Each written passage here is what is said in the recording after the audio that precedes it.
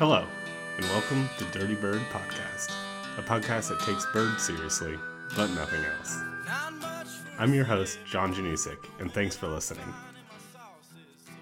In each episode of this podcast, we'll take a deep dive into the evolutionary history, taxonomy, and behavior of individual bird species, all while keeping the banter light, the energy bright, and the humor raunchy.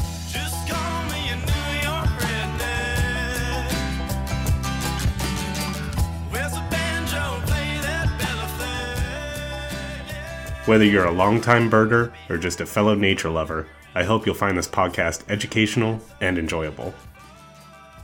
In this episode, Nice Tits, I sit down with Tim and another friend, Little Chris, to talk about two of my favorite birds, the Tufted Titmouse and the black-capped Chickadee. A couple chickadees were even kind enough to stop by and sing for us during the recording. Here's the show.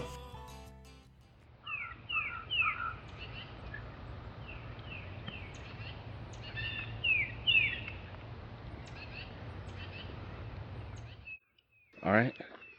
I'm here sitting on the banks of the Sand Run Lake right now in Davis, West Virginia, right next to Dolly Saws and Canaan Valley Wildlife Reserve. I'm here with Tim Mastracci. Hey, good to be here. Good to have you here, man. Tim's one of my longtime birding friends, and we have little Chris. Hello. Here. Chris, so don't get confused. Last two episodes we had Chris Hildreth with us. This is Chris Caracciolo with us. Chris, introduce yourself. My name's Chris Caracciolo, also known as Little Chris. I don't know much about birds. I know they exist. I see them around flying.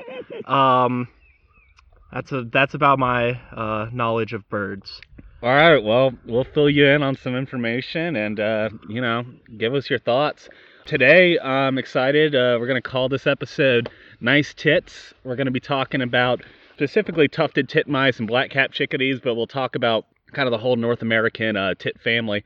I hope the mic's picking it up, but there's some chickadees in the background right now in a tree. I was actually walking around this morning following these guys around, and they had some white-breasted nuthatches hanging out with them, some brown creepers. Also, there was like two blue jays hanging out with them too, which is kind of weird. Usually, I feel like the blue jays don't hang out with them, but we'll talk about how chickadees form a mixed flock and kind of our nuclear species of the forest. I don't know, Chris, what do you want to start off with about chickadees? I'm interested in where the name Tit came from. Yeah. So, yeah. And did the term for breasts you can come just first, or did the name of the bird family come first? So I will hook you and up. Are they related? I will hook you up on tit as far as the bird goes. I do not know the etymology of calling boobs tit. That's fair. I can't help you with that one. I'm sorry. This is a bird podcast, so I understand. So tit comes from Middle English. It's Middle English for small. Also in Old Norse, tittlinger refers to like a sparrow. And then in modern Icelandic, actually, titter refers to like a small bird. And so that's where tit kind of comes from. And then the mouse in Titmouse, it actually has nothing to do with a mouse, like a little rodent mammal mouse. It actually comes from the Old English mace, which just refers to a bird, a kind of a tit bird. And then there's the Old High German mesa. And so I think originally they were called, so it's kind of a redundant name, like titmouse. You're kind of just saying small bird from the roots. And I think actually it used to be called Titmouse, like M-O-S-E, Titmouse. And then around like the 16th century, just with, accents and vernacular, it started changing to mouse, people pronouncing it mouse. So that's where it comes from. Interesting. Okay. And so tit is just like a broad family of birds. What is just a way to, like, what is that? Yeah, so basically, if you're over in, like, Europe, there's a huge family of, like, tits, basically, of birds, and they're all kind of in the same family. Okay. Parus is the Parus is the family. Okay. And Then when, European explorers started going around, they pretty much lumped everything into that family Paris that looked like a tit, a small bird. Uh-huh. Yeah, they're pretty cool in Europe. I had the pleasure to see some of them when I was in Britain. There's like a long-tailed tit, which has like this giant tail that's twice the size of the body. And then we have titmice over here, just nomenclature. We call them titmice. Titmouse, I don't know the plural. Mice, titmouse, but over in Europe they'll just call them tits. They won't do the titmouse, really.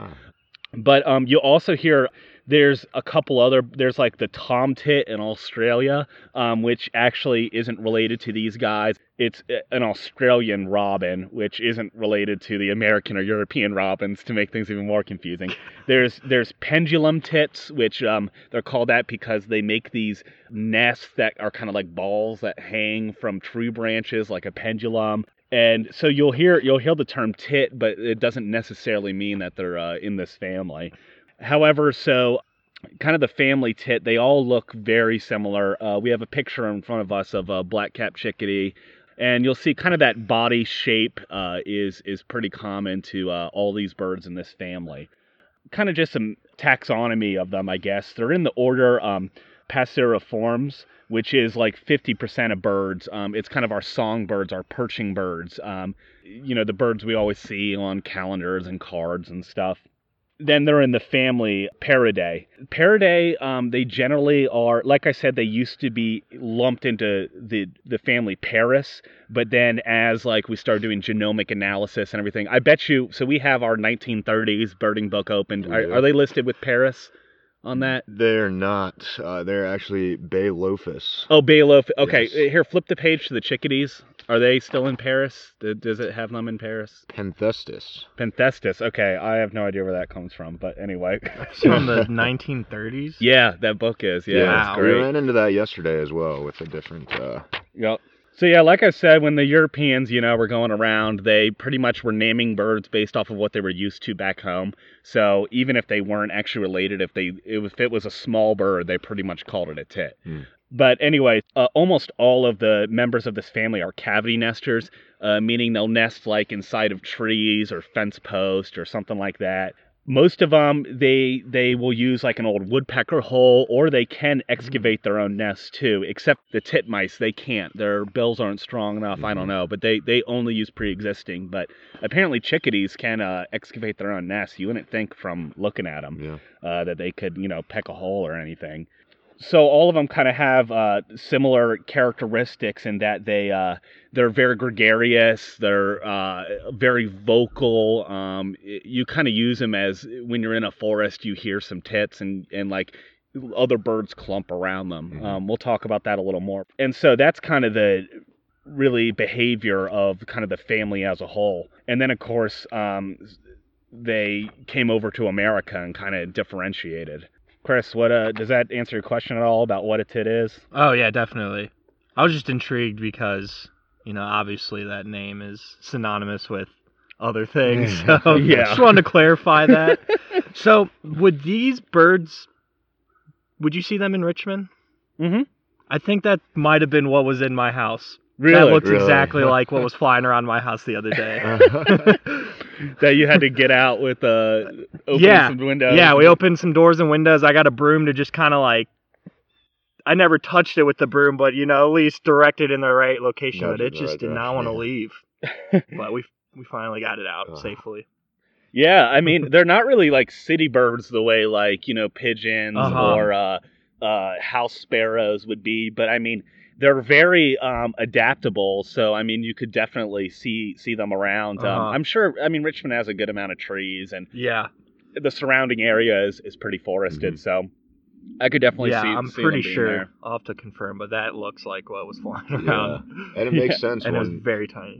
finding its way into a house if they're reliant on other structures Right. being made for Because their we have no nesting. idea how it It's- got in. Yeah. All of our doors and windows were closed. We both came home from work, and it was just there. So it must Yeah. have found a little hole or Yeah. something. Yeah. Thought it was going into a tree or something. But Well, cool. I'm glad he made it out safe. yeah, But yeah, maybe I'll talk about kind of the evolution of them, how they got over here and everything. Sounds yeah. good. So they're not native to America. Well, okay. Well, I mean, native as in they've been here for millions of years, but yes, they did at one point invade. Okay. But yeah, I mean, they're native in the sense that, it's not They've like been here longer starlings than- or, yeah, it's than not us. like they were introduced by humans. Right. Yeah. Yeah, so they made it over. I mean, humans came over, 15,000 years ago to North America. So actually, Tits settled North America twice. The common ancestors did. The first one came over about 5.3 million years ago, and that was the ancestor of the Titmouse. And then the ancestor of the Chickadee came over around 2.5 million years ago. I guess when I was talking earlier about tits in Europe, they'll say tit. Kind of over here, we'll say chickadee. Oh, okay. Yeah, exactly. So like the Okay. black-capped chickadee, we call them a chickadee, and then we have titmouse for there's kind of two big groupings. There's the chickadees, and then there's the titmouse. And the titmouse, they're like bigger. They usually have a crest, whereas the chickadees are a little smaller. They don't have the crest. And but if you were in Europe, they would just call them all tits. Oh. Yeah. But anyway, so what happened is about 5.3 million years ago. So this is like the early mid Pliocene era. I think I got my timeline open in front of you there, Chris, if you want to take a look at it. So during this time, though we were coming out of like a really warm area. It was like about 3 degrees Celsius higher temperature. Sea levels were around 25 meters higher. But then it started kind of cooling and glaciating, and you had kind of some opening of that Bering land bridge, which allowed Tits to make it over here. This is kind of a time of like a lot of invasion of North America. North America is like a pretty crazy time right now. It was kind of really tropical when it was warm like that, and then as like it started to cool, it started to form kind of more almost like savannas, almost, and like there were more desert areas forming, kind of like scrub oak brush. You also had the Isthmus of Panama opening up about 3.5 million years ago. So North America and South America had previously been closed off, but as sea levels dropped, gradually it started with islands, and then it started with the whole entire, Central America opening up, and that allowed species from South America to come up. It allowed North American species to also go down. And it's a pretty crazy time. So there's a lot of animals like starting to interact at this time. When the Tits were first coming over, there were mastodons, there were rhinos, three-toed horses. There was also this bird called Titanus, which was an 8-foot-tall, 300-pound, terrestrial bird. A bird? Yeah. Oh. Yeah. Like the eagles from Lord of the Rings. I mean, it didn't fly. It was on the ground. Yeah. Still, that's scary. Yeah. 300-pound bird. Yeah. 8 feet tall. Of course, you had, the giant ground sloths and those kind of animals too. But anyway, when they came over here, it was kind of ripe for them. Obviously, there was, the way that they were able to spread and diversify, obviously there were a lot of niches they were able to fill. So like I said, the first one to come over was the ancestor of the titmouse. Looking at the closely related European species, there's the crested titmouse, and that's kind of one of the most closely related over in Europe. So it was probably a common ancestor of those two that first came over. And as far as kind of what happened, so that common ancestor came over, they kind of occupied, it's called madro-tertiary flora. It's almost, if you go to like, I think probably Southern California represents it today. It's kind of like a semi-arid live oak and conifer woodlands with plains and grasslands. That's kind of when they were coming over, what the landscape was like. So that common ancestor came over, and then they started to split off into different species. First speciation occurred with the bridled titmouse. And the bridled titmouse is out west. You'll see it has like a very distinct, black coloration to it. Mm-hmm. And kind of the tufted titmouse and the oak titmouse separated from that, and they lost that black face pattern. The second speciation occurred with the oak and tufted titmouse split as the woodlands became more impoverished, and so that kind of caused them to separate as species and evolve in different directions, exploiting different areas. Then finally, the most recent split is the tufted titmouse and the black-crested titmouse. So the black-crested titmouse occurs kind of around like East Texas, Oklahoma, and it's separated from the tufted titmouse. And that happened because of kind of some desertification, and it kind of cut the species off from each other. Oh. Also, there's a juniper titmouse too, and that split off from the oak titmouse, also from desertification in South California, which kind of separated the species. And as far as then the chickadees came over about 2.5 million years after that. Their common ancestor, it seems like the mountain chickadee is like the parent group, and there's a lot of kind of argument over who's more closely related between the different chickadee species, because the blackcap and the Carolinas look really, really similar. You know, you'd think that they split off from each other pretty recently, but actually, like, they're not genomically like super as closely related as some other species, which is weird. So they maybe like evolved to look like each other, but aren't necessarily as closely related as like the chestnut-backed chickadee and the boreal chickadee. Pretty closely related. They split about 1.5 million years ago. As far as the immediate ancestor of the chickadees, we think it's that the gray-headed or the Siberian tit. And you'll see it looks really, really similar to the modern chickadees that we have. And it's still hanging out around there in Siberia. So we think it colonized North America. Kind of a small population came over. There's still some hanging out in Alaska. And so we wonder if that's a remnant of the originals that came over, or if they've crossed back and forth a couple times. We're not really sure. But that's kind of cool how they came over. Interestingly, I was talking about some of the species that they shared, when they were coming into America back in the late Pliocene. They shared the continent. I said that Titanus, there were these 4-foot-tall storks going around, giant auks, giant boobies. Had to bring in the boobies. There was this primitive woodpecker, which kind of looked like a pileated, called Bathacellus hyphalis. There's a giant pelican, Pelicanus shreberry. I'm probably destroying these pronunciations. And that was actually found in the Yorktown Formation. It's fossil. Yeah, we're from Yorktown here, and those little spiral shells we always would find in our backyards? Yeah. Those are called turritilla. They're like a sea snail. Yep. And then there's Chesapeake and Jeffersonius, which are those clam fossils that we would always find too. So yeah, they were coming into an area that was in a lot of transition, and had a lot of different species interacting, killing each other, and changing. And they survived at the end of the Pliocene. There was a massive extinction moving into the Quaternary period. It's kind of, a lot of these species died off the horses that were in North America, the rhinos, obviously. Like a lot of species died. There's a couple reasons why we think that might have happened. I mean, climate change. So when the Isthmus of Panama formed and closed, so previously the Pacific Ocean and the Atlantic Ocean were communicating between there, and then when the land formed, it kind of closed off those currents and caused a lot of cooling to happen. Also, we think that maybe humans, when they came over 15,000 years ago, killed off a lot of megafauna, possibly.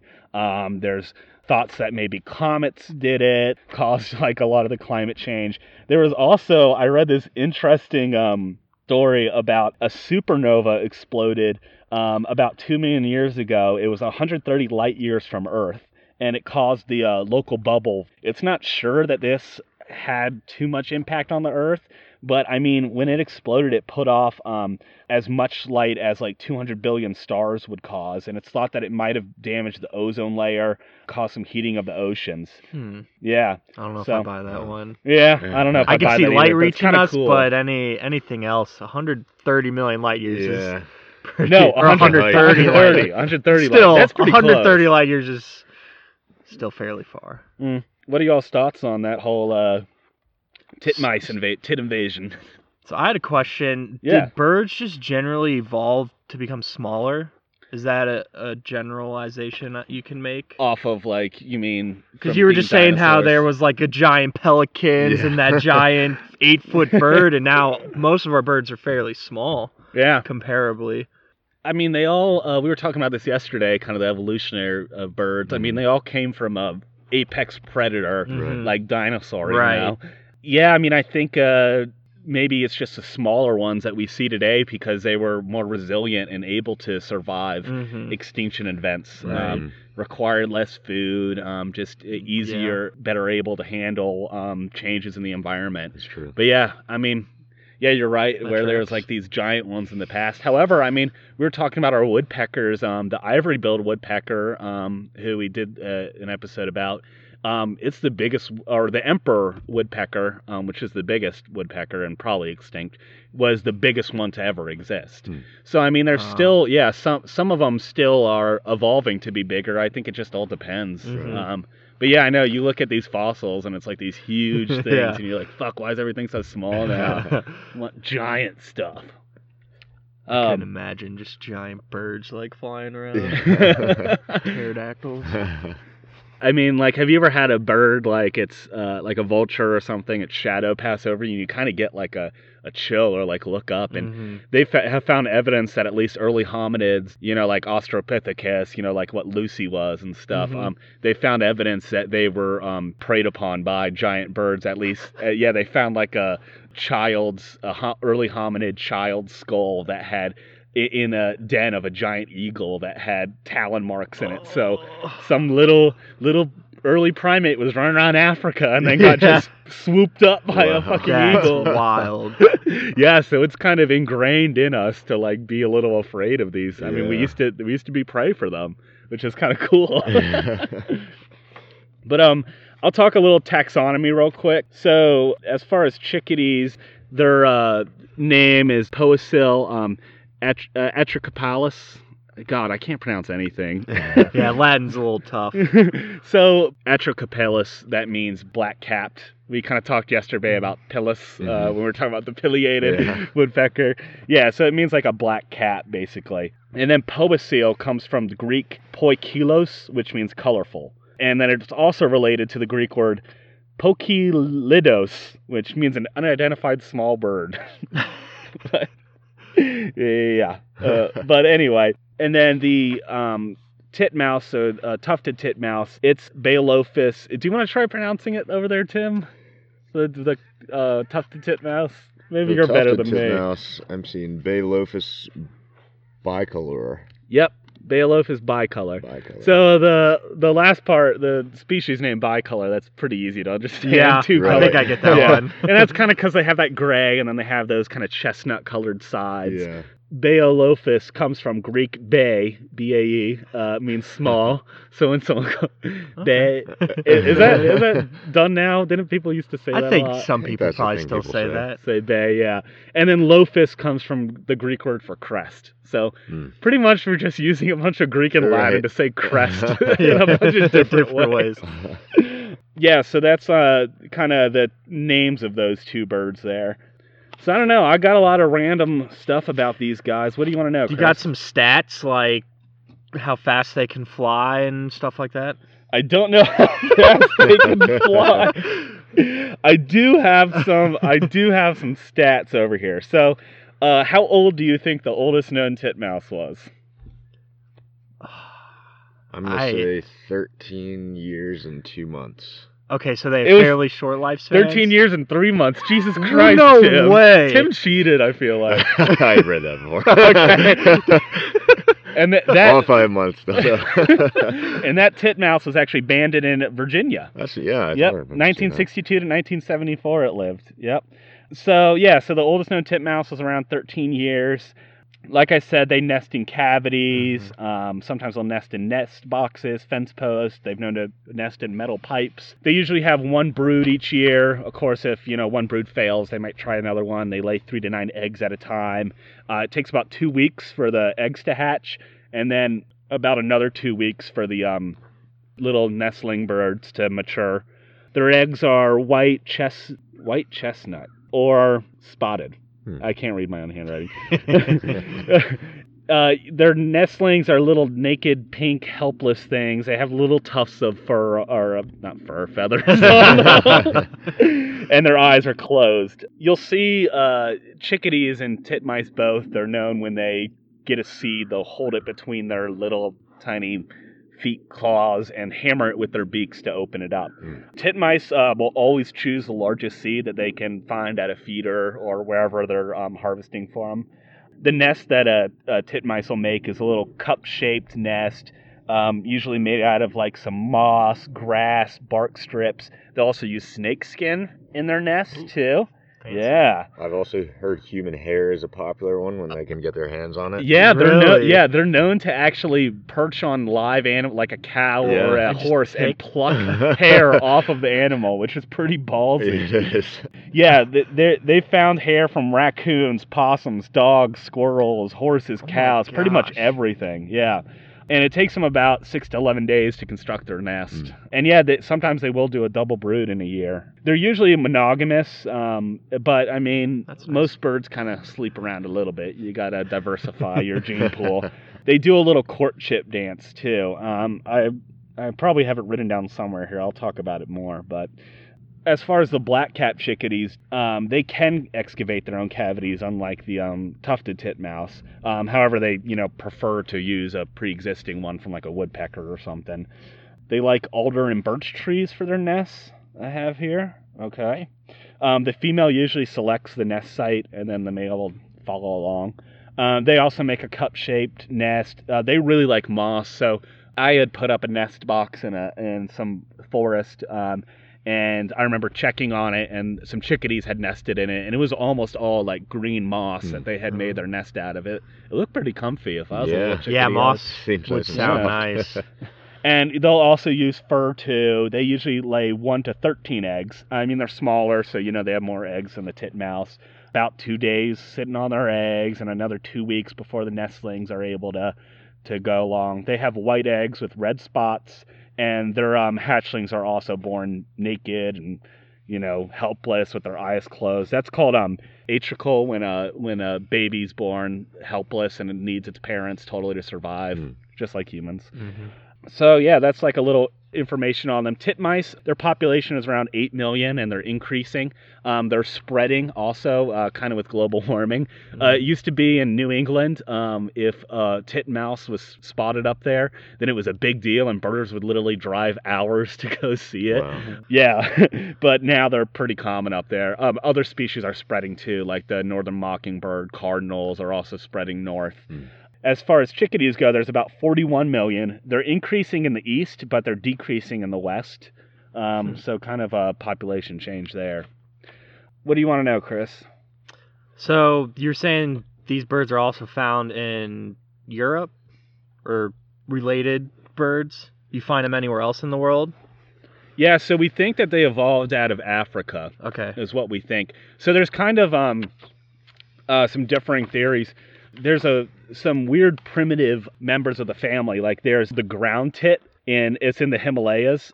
Yeah, so these are like the most distant relatives based on mitochondrial DNA sequencing. The ground tit, the Sultan tit, and the yellow-breasted tit, they're kind of isolated in the Himalayas, so they're almost like living fossils a little bit, I guess is the buzzword I'd say.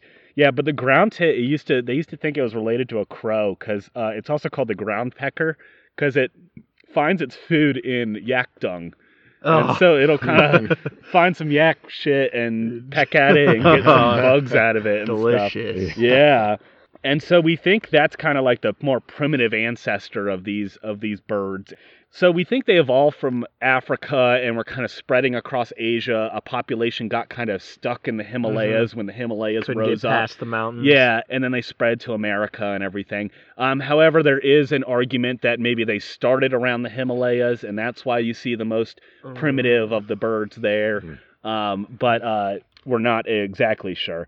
I kind of think they probably started in Africa more because you see more diversity in the species in Africa. That's where most of the members of the species reside, in Africa. So it makes sense that they rose there, spread around Africa, diversified, and then a few members, went off and did their thing, spread, and made different species and everything. Right. But yeah. We got some hikers. Yeah, good time to crack a beer.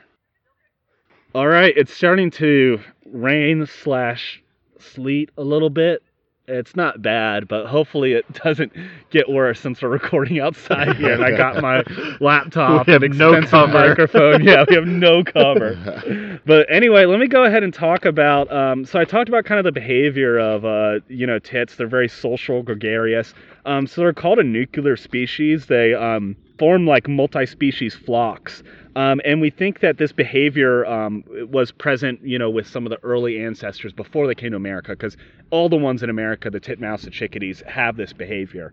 We think it evolved to increase their foraging ability because they can talk to each other. They can keep other species around that can look out for predators. Mm-hmm. And you'll see, like, along with chickadees, you'll see pine warblers, kinglets hanging out with them, white-breasted nuthatches. They tend to do this kind of behavior when they're in like a forested area. If the species are out in like an open area, like a plain or something, the multi-species flock won't stay together. It'll break up because it just doesn't make sense or work.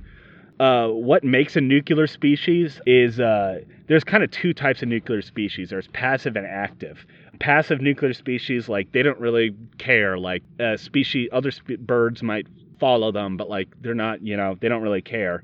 Whereas an active nuclear species, they'll kind of seek out the multi-species flocks, and they may follow other birds too. They may kind of switch between being a nuclear and a satellite species. The satellites, like the white-breasted nuthatch, those kind of birds. It's kind of thought like, so why would you ever be a nuclear species? Because other birds are following you. Like, what's your benefit? And one of the benefits we think evolutionary is kleptoparasitism, where you can watch, if you're a nuclear species, you have all these other satellite species following you, and you can kind of watch what they're doing with their food and maybe steal it if you want to. But yeah, but also one of the costs is in these multi-species flocks, a lot of the birds are pretty safe except for titmice. Titmice are the only ones that are kind of reliably killed by hawks. So there's almost like a fitness cost to having these multi-species flocks. Obviously, the titmice are kind of big, and they're out there, very visible to hawks, I guess. And chickadees, I think, are just so small that they're not worth the hawk's time for the most part. I mean, they'll probably kill them in a pinch. There's been a lot of studies done on this. I mean, studies consistently show that birds will follow titmice around. And that ties into, John, with what you were saying just this morning. You were following a group of chickadees, and there were a few other tits in there, and some well, no, there weren't any titmice, but yeah, there was a group of chickadees, and there were some white-breasted nuthatches, some creepers following them around. Yep. We actually see that titmice really aren't, and chickadees, at least the studies that they've done, they really don't steal from each other too much. That's thought about why these multi-flocks formed, because, I mean, no one will want to hang out with someone if they're going to be stealing your food. Yeah. Like blue jays, a lot of birds really don't like to hang out with blue jays because they consistently will steal food. Yeah, it's even been shown in studies that titmice won't and chickadees won't store food if there's a blue jay nearby because they know the blue jay is just going to steal it. I talked earlier about there were those two blue jays following that flock. They were probably looking for food to steal. Waiting to sneak up. However, and usually, like, if it's a gregarious, what makes a multi-species flock evolve is, the bird being willing to have other birds around it, not being aggressive. However, in laboratories, they have shown that titmice that are reared in aviaries, so not in the wild, are more aggressive with unfamiliar individuals that are introduced. So there's probably, like, a lot of passing on of behavior that goes on from family to, like, every titmouse when they raise their young are kind of teaching them, like, all right, this is how you behave socially, and if they're raised in an aviary, they don't get that kind of teaching of how to behave, and so they're like impolite. It's kind of cool that, I mean, we think that animals like birds and stuff are just born knowing how to act, but I mean, they have almost like a culture, Right. Yeah, you gotta learn how to be friends with other birds. Yeah. So, I mean, yeah, they're a lot smarter than we think. And there's also a thing called heterospecific attraction, I can't pronounce anything. Also, it doesn't help that I write in chicken scratch. And this is birds will deliberately select breeding sites based on whether there's like titmice and chickadees there. So like warblers and other birds that like are migrating through, if they see chickadees and titmice, they're like, oh, this is probably a good place. There's probably food. I know I can hang out with these guys and they'll probably keep me safe. Like chickadees and titmice are really important for an environment because other migrating birds will, hang out with them and see it as a good place to be if they're there. And this is especially at high latitudes where it's a little more inhospitable. They really make a difference. Like, I guess this would be chickadees at the high latitudes and stuff. But yeah, I also want to touch on, I read in Cornell Lab of Ornithology, it says that you rarely find titmice over 2,000 feet. And I just want to quibble with that a little bit. So, I mean, here where we are right now in Canaan Valley, we're at about 3,500 feet, I think. There's no titmice here. But where I live in Elkins, West Virginia, it's around 2,000, 2,500 feet, and there's titmice freaking everywhere. So I don't know. I think that's not a hard fact, but titmice definitely don't like the mountains as much as chickadees do. You find chickadees freaking everywhere, black-capped chickadees at least. Oh, I also want to say, sorry, with the tufted titmouse. You'll notice, Timmy, if you want to flip the page to the titmouse, you'll notice that little black stripe on its above its head there. So that forms when it's a year old. So if it's because what happens is, they'll have their babies in the summer, and their babies won't molt before winter. They'll just keep their feathers, and then in the springtime they'll molt. They'll do their first molt of feathers, and then they'll grow those black crests. So if it's the wintertime and you're ever trying to tell whether it's a older chickadee or older titmouse, or a new one, you can look for that black stripe above the eyes there. Okay. And if it's a new one, it won't have it. So yeah, that's kind of a cool little trick you can use. Yeah. Another little snippet I saw about interesting behavior with the crests is that they will be sort of raised all the way or lowered based on the bird's mood at times. Yeah. Huh. Yeah, so if they're scared, they'll lower the crest to kind of seem a little more inconspicuous. Obviously, if they're fighting or something, they'll raise it. Yeah, and they have they have hierarchies within their flocks, too. Usually it's the male, older bird that has more of the dominance. And there's always like subordinate birds too in the hierarchy. They're kind of more on the outskirt of the flock, whereas the alpha will be, in the middle. However, it's important to have these subordinate birds because they're more likely to try new things versus if you're the dominant bird, you're only going to stick to what you know. Right. If you're subordinate, you kind of have to try out new stuff. And that's really important because if the environment's changing, these subordinate birds are going to be the ones more likely to seek out new things and find new sources of food or environment. So in the summer, they have a smaller habitat or a smaller range because, they're able to survive. There's more food around. So usually they're around 10 acres will support kind of a flock of and a flock is usually 6 to 10 chickadees or titmouse. It's a little smaller than that. Yeah, titmice are 3 to 6 birds for 15 to 20 acres versus chickadees with 6 to 10. And then in winter, it doubles its size to around 20 acres. I don't know. What do you want to talk about? More winter versus summer with these guys? What do you think? What are you interested in? You had mentioned what kills them? Yeah. So, the titmice are the ones that seem to get preyed upon a lot more. By hawks, you said? Yeah, so they're the only ones reliably killed by hawks. The biggest killer of chickadees and titmice is the winter. Is freezing to death or running out of food. One of the big ways they can combat freezing to death, though, is at night they'll roost inside cavities to kind of stay a little sheltered. And then also they go into a state of torpor, which is kind of like hibernation. And they can lower their body temperature down to in the 80s. During the day, they're at 108 degrees usually, and they actually raise their metabolic rate to 20 times what it is in the summer, so that they're like burning fuel and staying warm. But that means they have to eat a lot of food too. And especially high protein food too. So they're going after a lot of seeds and everything like that. Just to put in context, human hypothermia starts around 95 degrees. If we dropped our body temperature into the 80s, we would be in like stage 3 hypothermia and like close to death. So that's a really cool adaptation that they can do to survive cold nights. And so, chickadees, at least, sometimes they'll group together too, almost huddle and cuddle during the night in their roost. So lowering the body temperatures, that's something they just will do every night. Yeah. Okay. Yeah, so that they're not wasting their energy trying to stay warm during the night. Another time when they're most, prone to predation is when they're nestlings. They get eaten by snakes, raccoons, skunks, possums, squirrels. Of course, cats also kill a lot of adults and nestlings, unfortunately. Hawks, owls, sharp-shinned, and Cooper's hawks will prey on them too. But really, like I said, their main predator is winter hunger cold.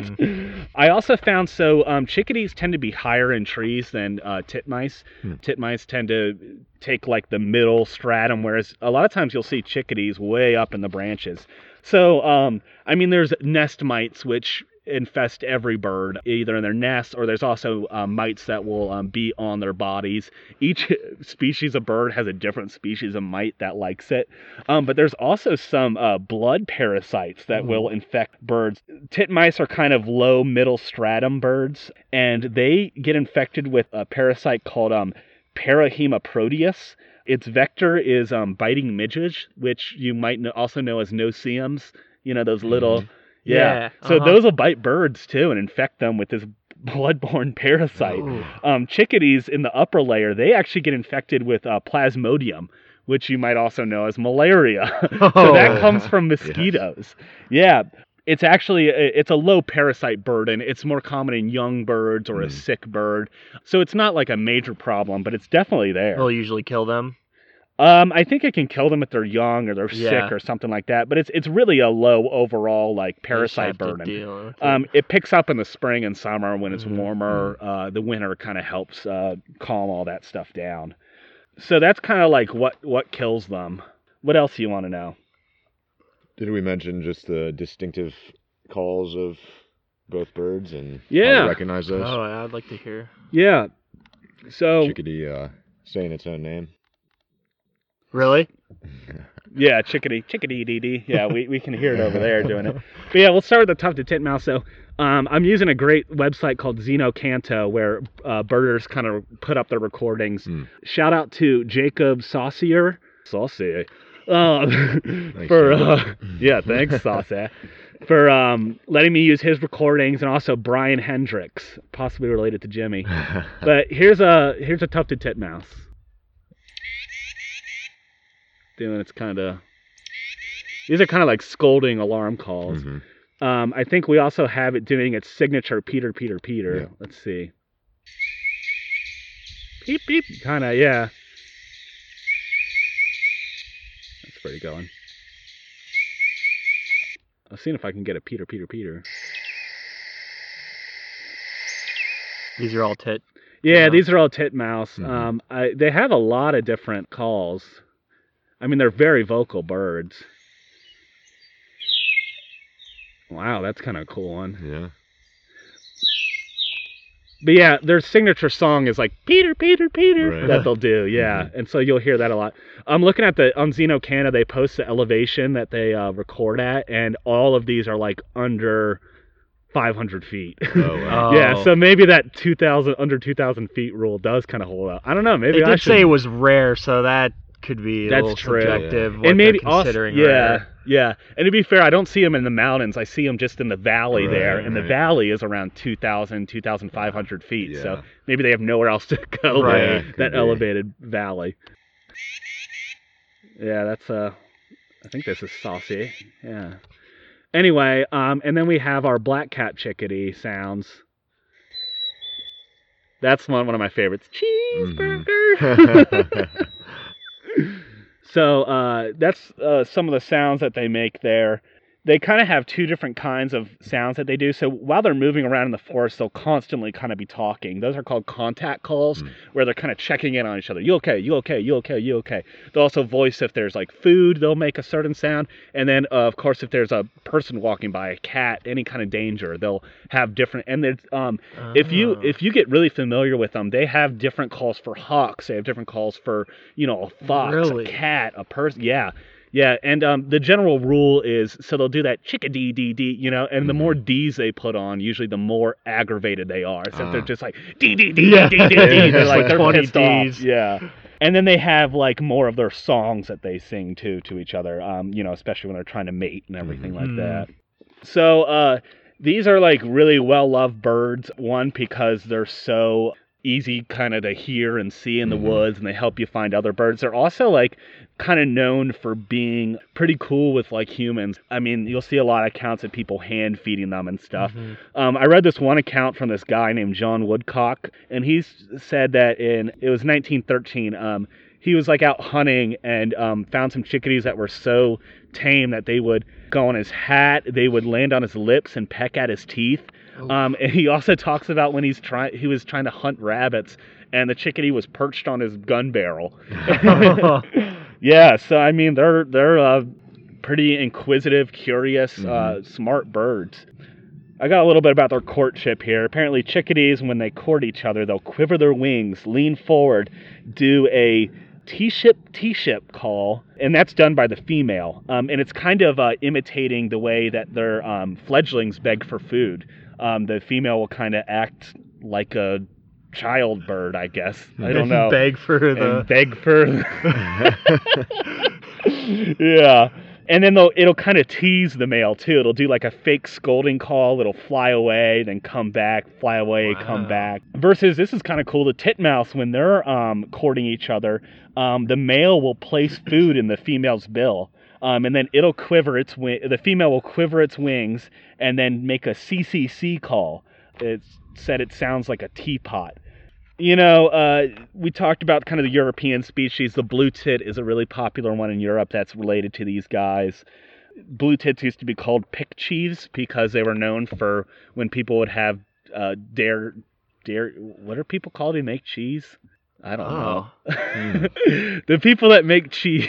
Cheesemakers. I don't know. It was known for entering dairies and eating cheese. There's also a varied tit, which is in Japan, and it was known for being used to predict fortunes because they're just smart birds. They were able to teach them how to peck at different cards to choose different like fortunes and stuff like that. Wow. I guess I talked about the evolution of, titmouse and how it split into the different species. I touched upon how chickadees came from that Siberian tit ancestor and then split to its different species. One of the big things is, the black-capped chickadee and the Carolina chickadees. So they look very, very similar. They have a little bit of difference in their song and size. The black-capped tends to have a longer tail. Carolina has a little bit different song. It says Phoebe instead of the black cap is supposedly says Phoebe. It's really mostly people just use range to figure it out because they do overlap a little bit, kind of around right here in West Virginia. They kind of overlap.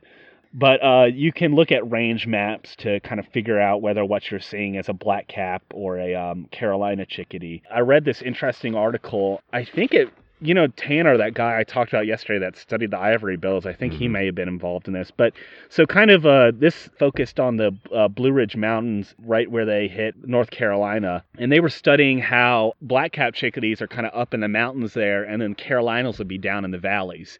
And if it's a mountain where there's not black-capped chickadees, then the Carolinas will be up in those mountains. So the black-caps seem to like prefer the higher elevation and exploit it a little better and keep the Carolinas away. They do interbreed, so there's all these hybrid species. Yeah. Black caps will also interbreed with boreal and mountain chickadee too. There's some behavioral differences that they noticed. The black caps seem to be more curious and bold than the Carolina chickadee. And then I talked about the song. The black cap song is more Phoebe, and the Carolina Phoebe, kind of a higher pitched songs. But apparently they're also learning each other's songs, and they'll kind of copy each other. So eventually they'll probably sound exactly the same. Yep, pretty much. The Carolinas will also be found in swamps too, whereas blackcaps you don't really find in kind of swamp. But it's kind of cool. So the way that they think that the blackcaps ended up in these mountains versus the Carolinas down in the valleys is during Pleistocene, where it was like kind of a polar ice sheet extending down that kind of fragmented the populations of the blackcap chickadees. And then when it retreated, they were kind of there on the mountaintops, and like they kind of just stayed there. They didn't really try to spread because they kind of liked that higher elevation there. That's Carolina and blackcap. I mean, there's a lot I can go into differentiating them.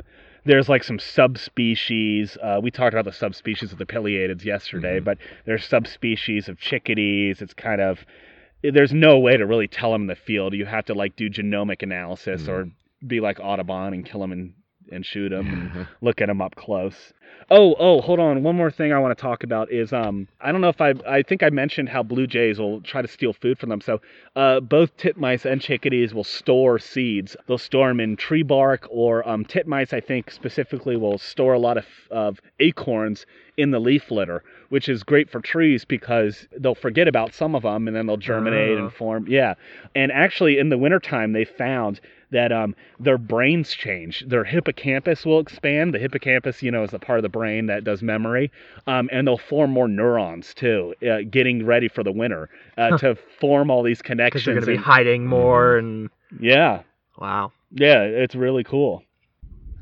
The chickadee is the state bird of Massachusetts. Oh, that's cool. Yeah. Oh, I had the picture of Audubon open. We could look at Audubon's pictures of his drawings. So he calls it the crested titmouse rather than tufted. Do you want to describe that picture of Audubon I have in front of you there? I mean, everyone knows who Audubon is. But... I don't. I've never heard of this guy. He was a famous painter or early ornithologist in North America. He was born in Haiti, actually, and then... Really? Yeah, came over to the United States. Yep. Yeah, he's just hanging out on a rock with his dog and a rifle. Got some long hair. Looks like he's got some big like mutton chops. That's pretty badass. Some dude in the background just like skulking with his horse. I forget his name. That's like his servant. Oh, servant. To help him out. Tending to his horse. His manservant. But yeah, we're looking at the picture right now. He does a good job with. So he painted. This. Wow. Yeah, he shows them on a white pine. One of them's kind of peering up, and the other one's doing its characteristic hammering of the seed between its legs. Yeah. And they're showing the nice crest. I really do like this picture that he does of it.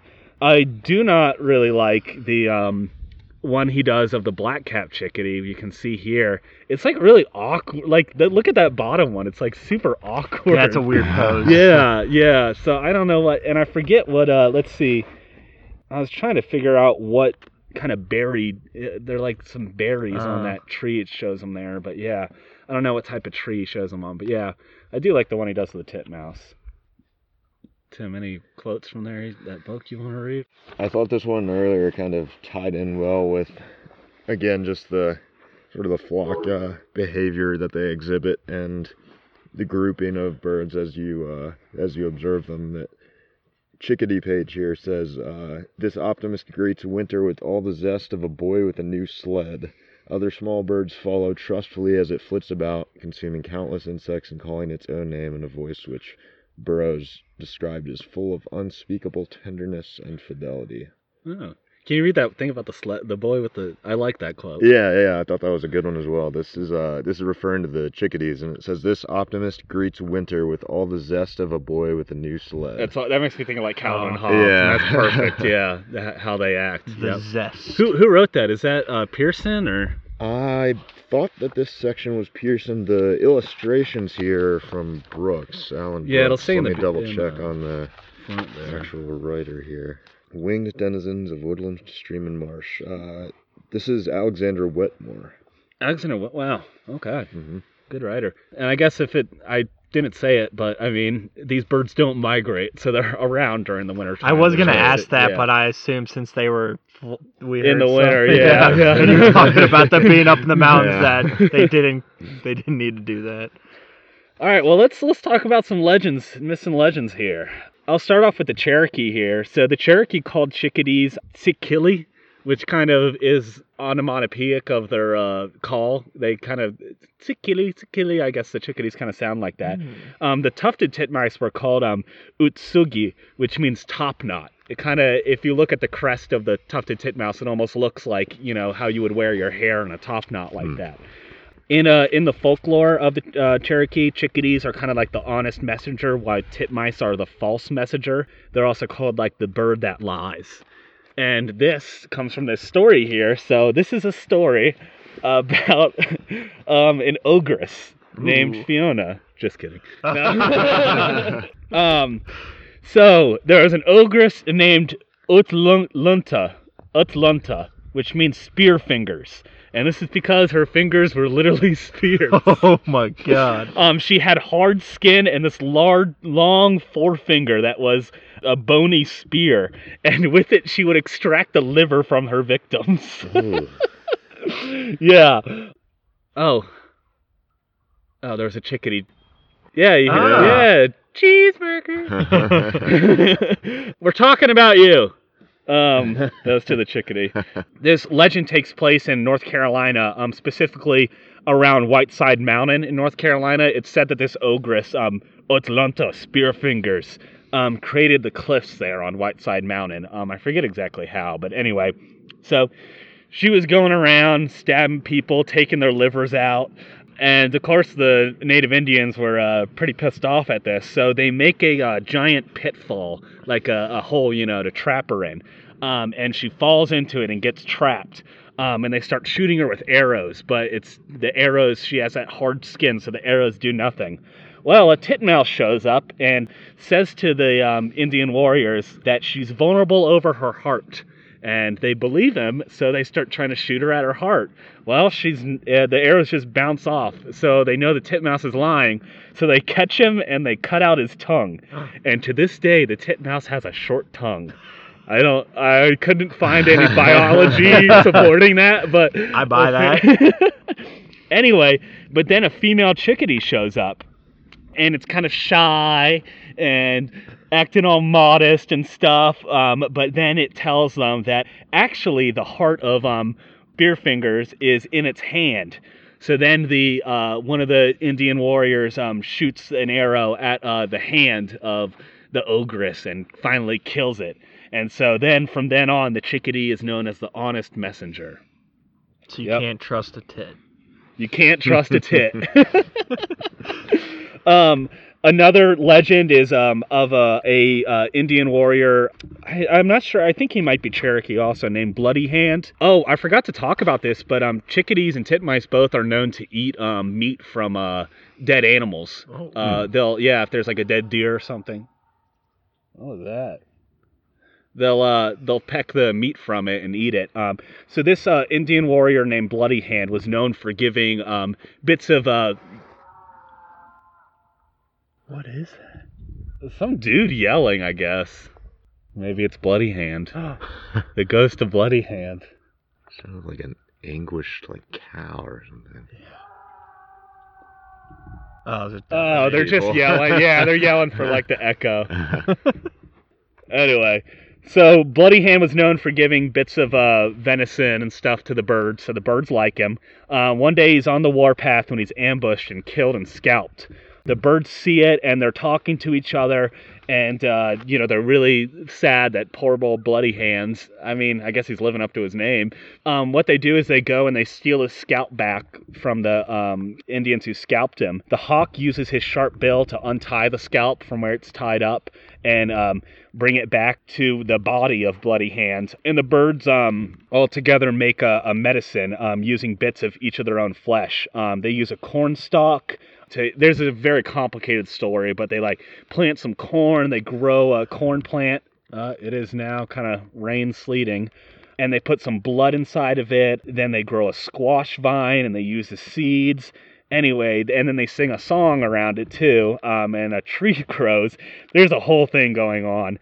they need to go inside. They need to bring the medicine inside the body of Bloody Hand, and none of the birds can do it. They're too big, except for Chickadee, because it's a little small bird. So Chickadee drinks the medicine, flies inside the Bloody Hand's mouth, goes to his stomach, throws the medicine up inside his stomach, and then flies back out. And then after 2 days and 2 nights, Bloody Hand wakes up. And this is like known as teaching the bird medicine.